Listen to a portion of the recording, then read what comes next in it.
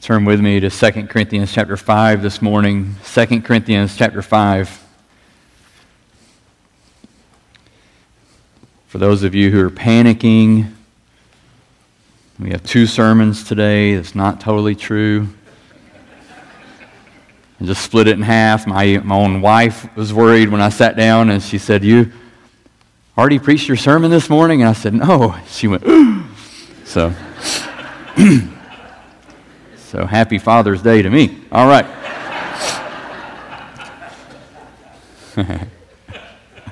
I'm just kidding. Now I'm getting the look. All right.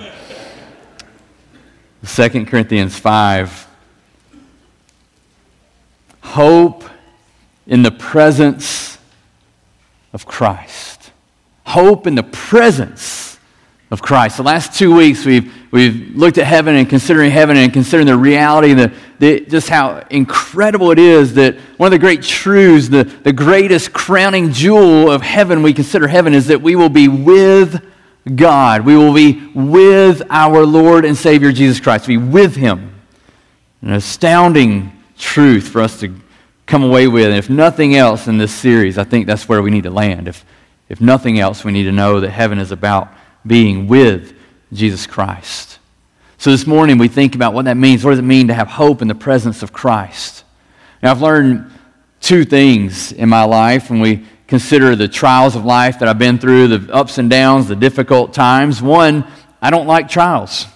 That's just all there is to it. I'm not one that goes, "Man, I hope I'm going to have a difficult day this week." I don't like them. Number 2, I've learned that God uses trials in my life to both reveal and to sharpen my true theology. He uses them to reveal and sharpen my true theology. Now, I say true theology because it's one thing to stand in front of you here and to proclaim theology. It's one thing to teach it. It's one thing to read it or to say, "Yeah, this is it. This is what I believe." We can all say that. It's another thing to actually live according to it, right? And so trials will often reveal what we truly believe in comparison to what we say we believe. And so just as way of example, I've seen times in which God has used trials to reveal blind spots or deficiencies in my life, in my own theology. Perhaps a deficiency in my belief, a low view of prayer, low view of God's sovereignty, His ability, His power. Trials of life God has taken me through, has shown this to me at times, and times that I'm not say I would look back and be proud of, but times in which I'm thankful for, and God has worked in my life. But I've also seen times where God has taken me through trials, and those trials serve to galvanize, to really solidify my theology, my belief, to stand, help me to stand firm and to stand and to have bolstered faith and strengthened hope in Him because of the trials that He has taken me through. And so I've learned those things about trials. Well, in 2 Corinthians, we look at the book, and we're just kind of jumping in there this week, but in 2 Corinthians 4, and really leading up into chapter 5, we have Paul speaking of trials that he's been through, speaking of the difficulties of life that God's taken him through, and we're really able to see here what galvanizes Paul's hope and galvanizes his faith through the trials of life. Here's what we're going to see this morning is that Paul's certain knowledge of his eternal inheritance in Christ grants him confident hope and courageous faith to live daily life in Christ. His certain knowledge, we're going to see those three things: certain knowledge, confident hope, and courageous faith. His certain knowledge and his eternal inheritance in Christ grants him confident hope and courageous faith for daily living. So that's kind of the key truth this morning. Just put that out for you already, that our knowledge of our eternal inheritance in Christ grants us hope that we will one day be in the presence of Christ, and it leads us to live lives of courageous faith in Christ. Hope in the presence of Christ. Let's read this morning 2 Corinthians chapter 5, beginning in verse 1. "For we know that if the tent that is our earthly home is destroyed, we have a building from God, a house not made with hands, eternal in the heavens. For in this tent we groan, longing to put on our heavenly dwelling, if indeed by putting it on we may not be found naked. For while we are still in this tent, we groan, being burdened, not that we would be unclothed, but that we would be further clothed, so that what is mortal may be swallowed up by life. He who has prepared us for this very thing is God, who has given us the Spirit as a guarantee. So we are always of good courage. We know that while we are at home in the body, we are away from the Lord, for we walk by faith, not by sight. Yes, we are of good courage, and we would rather be away from the body and at home with the Lord. So whether we are at home or away, we make it our aim to please Him, for we must all appear before the judgment seat of Christ, so that each one may receive what is due for what he has done in the body, whether good or evil. There's a lot in this passage. We don't have time to hit everything, but I want us to consider this morning what it means to have hope in the presence of Christ. And if you just flip back and look at chapter 4, when you look at chapter 4, there you see, starting really in verse 7, this passage, a pretty well-known passage there in verse 7, that Paul's describing having this treasure in jars of clay to show the surpassing power that belongs to God, not to them, but it belongs to Him. And so he talks about all that he's been through, the persecutions, the times where he was crushed but not perplexed, driven to despair. He is afflicted in every way. He's persecuted but not forsaken. He was struck down but not destroyed. We see him conveying the reality that he has been through some of the greatest and most difficult trials of life. Look at what he says in verse 4, or chapter 4, verse 14. He makes this statement. He knows that He who raised the Lord Jesus will raise us also with Christ and bring us into His presence. And so in the midst of the trials, it is the knowledge that he has that Christ will bring him into His presence, that we will once again rise with Christ and be in His presence, that sustains him. Chapter 4, verse 17 and 18, there's a beautiful statement. He says, this light momentary affliction is preparing us for what? An eternal weight of glory beyond all comparison. As we look not to the things that are seen, but to the things that are unseen. For the things that are seen are transient, but the things that are unseen are eternal. What we see Paul doing here is exactly what Paul exhorts the Colossian Christians to do in Colossians 3:1. You remember we began there. To set our minds on things above. That's exactly what Paul's doing. Through the midst of the trials of life, his mind is set above. It's set above. He looks to things of eternal nature. And so in verse 1 of chapter 5, he makes a declaration of belief, a confession. He states his creed. He says, For we know, this is what I know. What do you know? What are you certain of? This is what Paul says, I know this, I'm certain of this very thing. What do you know? What are you certain of? What am I certain of? What are the things that I know? So listen, the Christian life is a life of certain knowledge about eternal things. It's certain knowledge that God has given us about eternal things. We don't know all the details. We don't know how everything's going to work out. We don't know the timing. But we know what God has given us to know. And we can be certain about that in Christ. So do you know what you believe? We need to draw down on exactly what it is that we believe so that we can have the confidence that Paul has here in Christ. Paul says, we know this. Do you know what you believe? Why you believe it? Do you study the Word? Are you a student of the Word? Do you wrestle with the hard questions of the faith? Or do you just kind of come in and come out? Listen, be entertained, and go about your way. Well, what does Paul know? What does he say we know? He knows. He knows that if the tent that is our earthly home is destroyed, we have a building from God, a house not made with hands, eternal in the heavens. Now, this is important considering what Paul's been talking about. The afflictions, the trials, the difficulties of life, the times in which his life was almost gone. And he says, I know that this tent, it's a temporary dwelling. It's temporary. He's talking about his body, this temporary mortal body. If it's destroyed, He says what? I have a building, a house. You see the way it is described. It's described as a temporary tent, but then it is a building, a house. And this house is not made with human hands, is it? It's made by God, eternal in the heavens. It's a building from God. This is what he knows. He knows then that this life is not all there is. He knows that he's living for more than just today. He knows that the God who promised to go and prepare a place for him in John 14, he knows that that God is faithful to do what he said he would do. And so he says, listen, in the midst of all of this, in the midst of the fact that we've gone through all these trials, all these difficulties, we know this. We know that this body is just a tent. And God has prepared a house, a dwelling that is eternal. Now, why is this declaration of faith so important for Paul? Why is it so important for us? Look at verses 2 to 5. Why is it so important? He says, for in this tent we groan. We groan. In this life we suffer. In this life, we're burdened.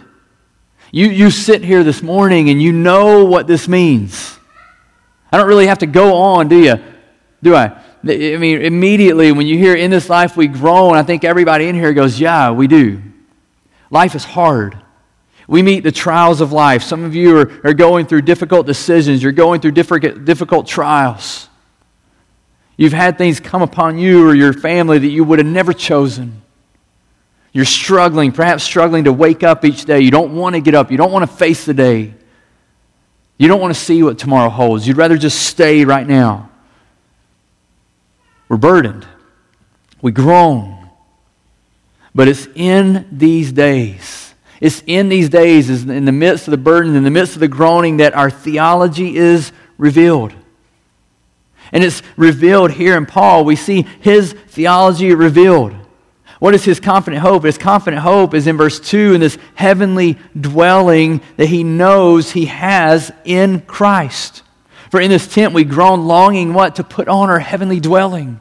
He's referring back to verse 1. He's longing for that. If you want a case study, just put your finger there. And a case study of this, a great example, what Paul's talking about is in Paul's own life in Philippians. So if you just flip over to Philippians 1, it was the verse we meditated on, for to me to live is Christ and to die is gain. When Paul writes the letter to the church at Philippi, he's writing from prison. And at the time he writes, he's uncertain about the outcome of his imprisonment. He doesn't know if he's going to live or if he's going to die. And so we have this case study of how a certain knowledge of our eternal inheritance in Christ gives us hope and courageous faith in the face of great trials or great tribulations. Look at Philippians 1, or listen with me, Philippians 1:19.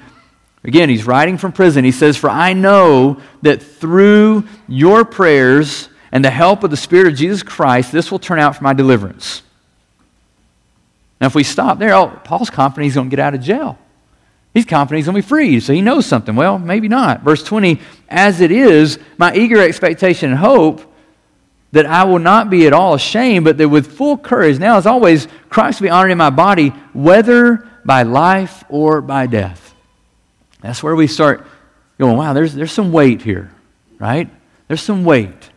If you're here and you say, oh, I really value this whole standpoint of epistemology thing, and you got to experience it to know it and really to speak to it, well, you might want to listen up. Paul's speaking quite experientially here. He knows what he's talking about. Life's on the line. By life or death. Here we go. For to me, to live is Christ and to die is gain. If I'm to live in the flesh, that means fruitful labor for me. Yet which I shall choose, I cannot tell. I'm hard-pressed between the two. My desire is to depart and be with Christ, for that is far better. But to remain in the flesh is more necessary on your account. Convinced of this, I know that I will remain and continue with you all for your progress and joy in the faith, so that in me you may have ample cause to glory in Christ Jesus because of my coming to you again. Now Paul here, life and death right in front of him. But he didn't fear it. Why did he not fear it? Because he had a confidence in Christ. He knew in whom he had believed. And so his perspective is, for to me to live as Christ, to die as gain.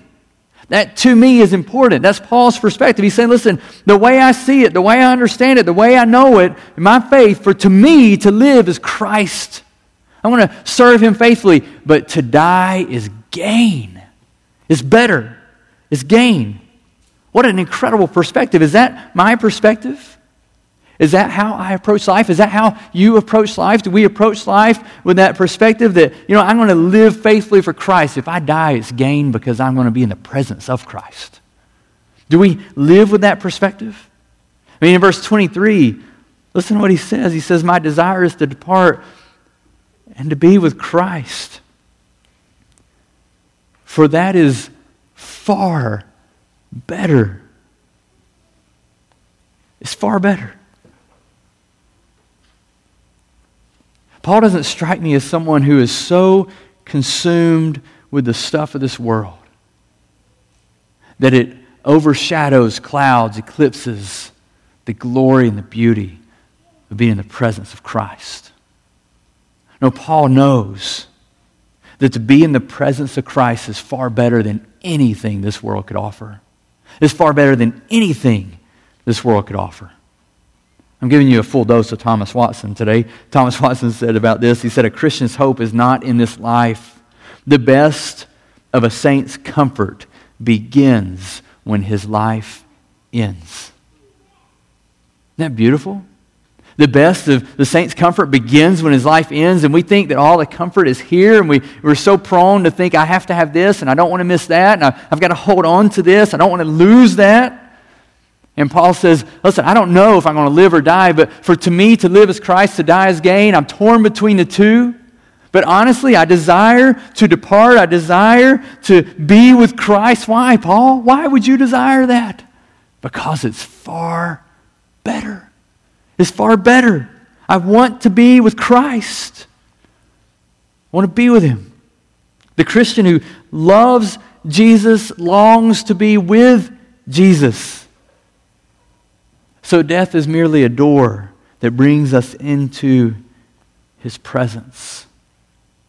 It's a case study of Paul's theology worked out, what he's talking about in 2 Corinthians, what he apply into 2 Corinthians 4, in 2 Corinthians 5, and it's demonstrated here in Philippians 1. That Paul's confidence is in Christ, his longing is for Christ. And he would rather be with Christ, but it doesn't change the fact, for Paul, it doesn't change the fact that we groan in this life. We experience the burdens of life in a fallen world. This is what he wrote about. Remember Romans 8, he wrote about how all creation groans together in the pains of childbirth. But you know what he says? He says it's not just creation. He says it's not only the creation, but we ourselves who had the first fruits of the Spirit groan inwardly. We groan inwardly as we eagerly await for adoption as sons, the redemption of our bodies. He says, for in this hope we are saved. A hope that is seen is not hope, for who hopes for what he sees? Paul has hope in Christ. He hopes in his return. He hopes in the confidence, the promises of Christ. He hopes in the promise that he will be taken to be with him. It's this groaning, but this groaning it is accompanied by hope. How does that work out? Well, it's been compared or explained that it's similar to this groaning we experience that's coupled with a hope in Christ. It's similar to the lady who's in childbirth, who's groaning through the agony and the difficulty, the pains of childbirth. But ladies, you know the joy, the anticipation of that child, the hope of a life that awaits, the beauty that fills your mind, that you joyfully go through the pain, the agony, and the difficulty. Why? Because the hope that awaits. It's the groaning that we experience under the sin of life, the difficulty of life, but our burdens of this present life are overwhelmed by the hope we have in eternity. The hope of eternal life with Christ is greater. Now look at verse 5. And verse 5 is the verse that God just really used in my life this week and encouraged me with, built me up. It says, He who has prepared for us this very thing is God, who has given us the Spirit as a guarantee.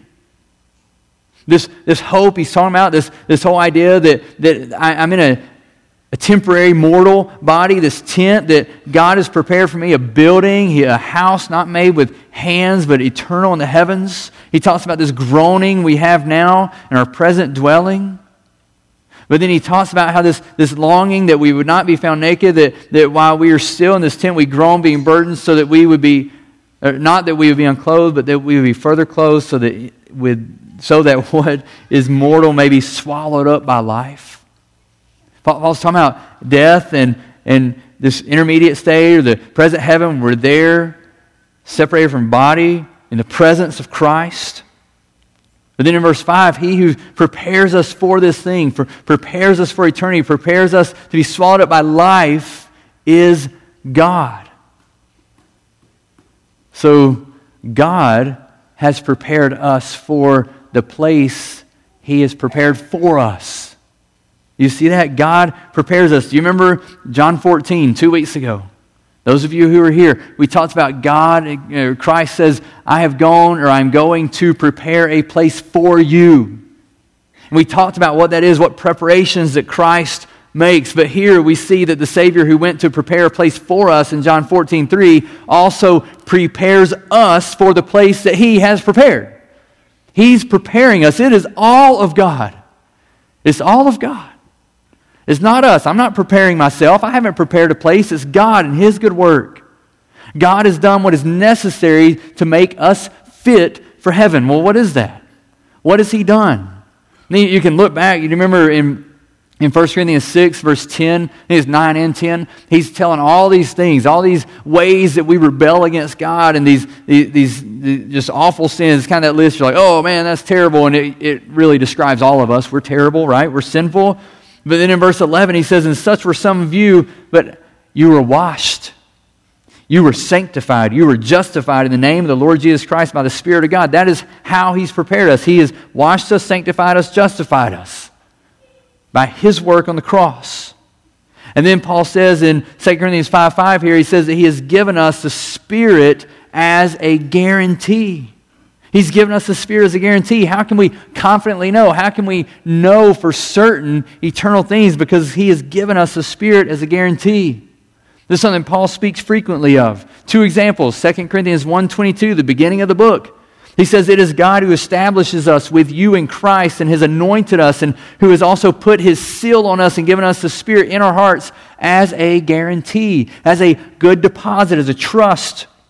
In Ephesians 1, verse 13 and 14, he says, in Him you also, when you heard the word of truth, the gospel of your salvation, believed in Him, you were sealed with the promised Holy Spirit, who is the guarantee of our inheritance. He's the guarantee of our inheritance until we acquire possession of it, to the praise of His glory. The Spirit is a guarantee. And believers, He's a guarantee because God only gives the Holy Spirit to believers. Only to believers. John 14:17 is your reference there. And we can be certain of this, that the Spirit accomplishes exactly what the Father purposes to be accomplished.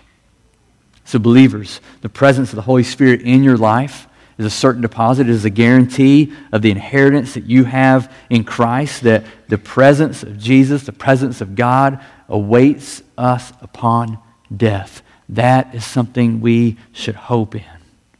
Look at verse 6. 2 Corinthians 5:6. What is the result then of this certain knowledge that Paul has? He's confident of this. He knows it. What's the result of it? The knowledge of being in the presence of Christ at death fuels courageous faith. He says, so we are always of good courage. Why? Because at death, you're going to be met by the King of Kings. You're going to be in the presence of the one who created all things and in whom all things hold together. We can be confident, just as Paul is confident, that we should always have courage in every situation, in every trial of life. We can respond as Paul, I know this, so I am of good courage. And it's not because of me, it's not because of what I can accomplish, but it's because of Christ and all that He has accomplished. But why is that so? Because Paul tells us, he says, listen, here's the deal. To be away from the body is to be present with Christ. To be present with Christ. The end of verse 6 on to verse 8. We learn this truth that while we're here on earth, in bodily form, we're here, living life. He says that we are away from the Lord. We are away from the actual presence of the Lord. We have the Holy Spirit dwelling within us, right? We're not alone, but we're away from the actual presence of God. But at death, we immediately go into the actual presence of the Lord. That's verse 8. Right? Verse 8 says, we are of good courage, and we would rather be away from the body and at home with the Lord. We know that when upon death, we are with Christ. A commentator, theologian, George Guthrie explains it well. He explains it like this. He says, this does not mean that Paul doubts the presence of Christ through the Spirit in the believer's life upon death. Or prior to death, Rather, believers have a relationship with Christ that will change both spatially and qualitatively at death and will be consummated at the resurrection of the dead. He's saying it's not that we don't have the presence of Christ through the Spirit in our life today. We do. But our relationship with Him is going to change spatially and qualitatively. It is going to get better. To live is Christ, but to die is gain. It's gain. It will be better. We have everything to look forward to. Everything to look forward to. It's this we talked about last week. It's this whole idea of present heaven and future heaven, or some people say the intermediate state and the final state. It's the idea that upon death, we are disembodied. You all in here, for the most part, have been to funerals. And you've seen that. You know and you understand that at a funeral, the casket is there, and we see this earthly tent. But we understand, according to Scripture, that to be away from the body is to be with Christ. To be with Christ. There is this time where you might say we're disembodied, but we await the day of Christ's return. Paul wrote to the Thessalonians, kind of clearing up this whole idea and helping them better understand what was going on here. And he says, we don't want you to be uninformed, brothers, about those who are asleep, those who have died, that you may not grieve as others who do not have hope. For since we believe that Jesus died and rose again, even so, through Jesus, God will bring with Him those who have fallen asleep. He's talking about the resurrection, right? The resurrection of believers at the coming of Christ, the return of Christ.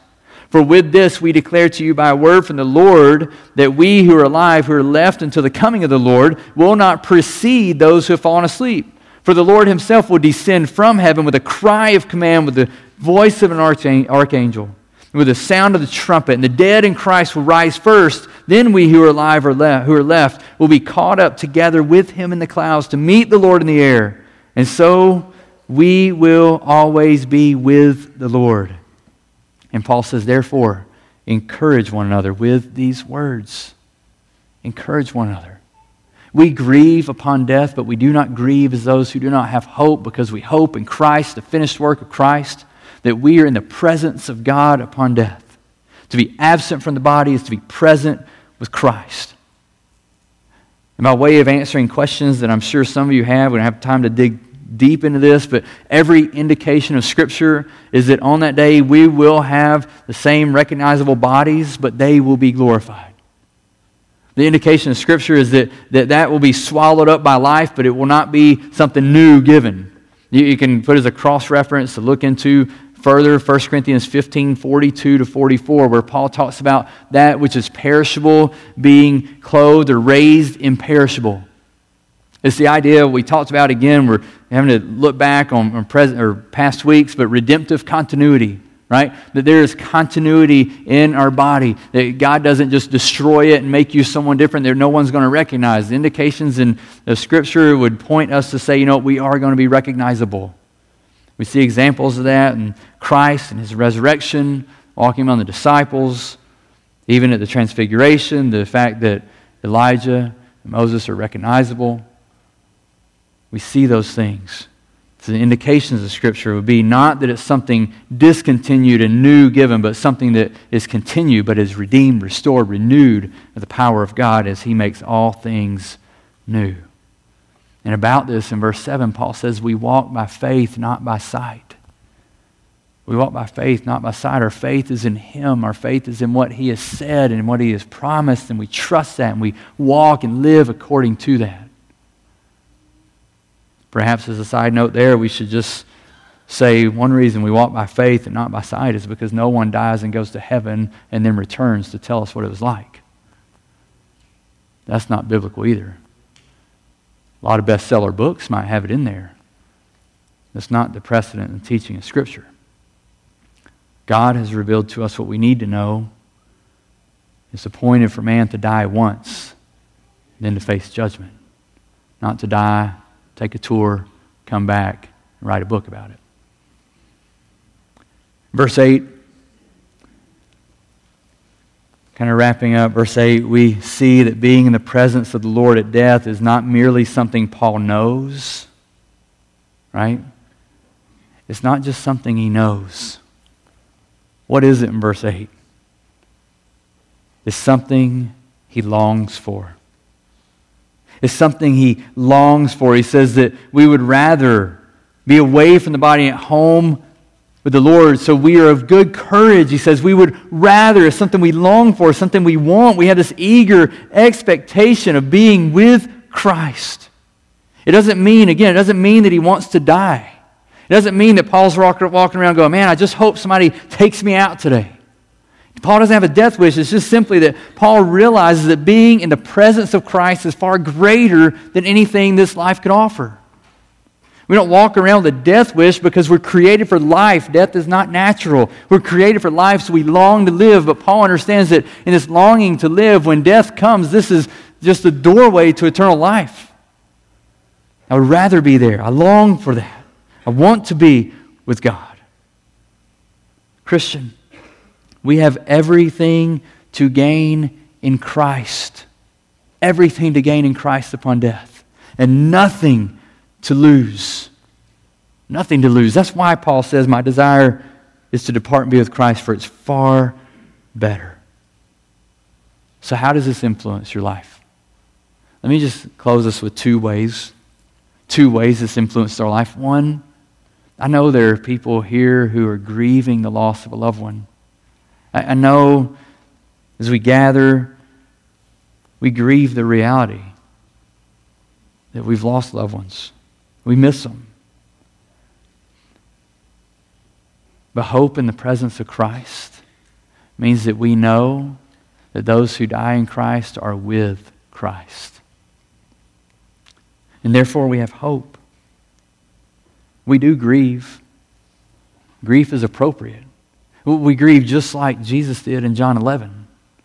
You see Jesus filled with sorrow, moved deeply within, grieving over Lazarus. Even while he proclaims, I am the resurrection and the life. He grieves. But as Paul wrote in 1 Thessalonians 4:13, we do not grieve as those who have no hope. We grieve with hope in Christ. The second way that I think this influences our lives today is facing the trials of life, facing the difficulties of life, facing the difficult decisions of life, facing the burdens weighed down by sin, weighed down by the difficulties of life. But the reality that hope is in Christ, life eternal with Him, should be something that we never forget. That in the midst of the trials, we always know the promise of eternal life with Christ. So the trials in our lives do not overshadow the reality of eternal life. Another sermon for another day. But this should remind us that when we treasure the things of the world more than we treasure Christ, then the prospect of death and being with Christ is bad news. But when we treasure Christ more than the things of this world, then we with Paul say to live is Christ, to die is gain. In the midst of trials, we say with Paul, so we are always of good courage. We know that while we are at home in the body, we are away from the Lord, and we would rather be away from the body and at home with the Lord. Let's pray.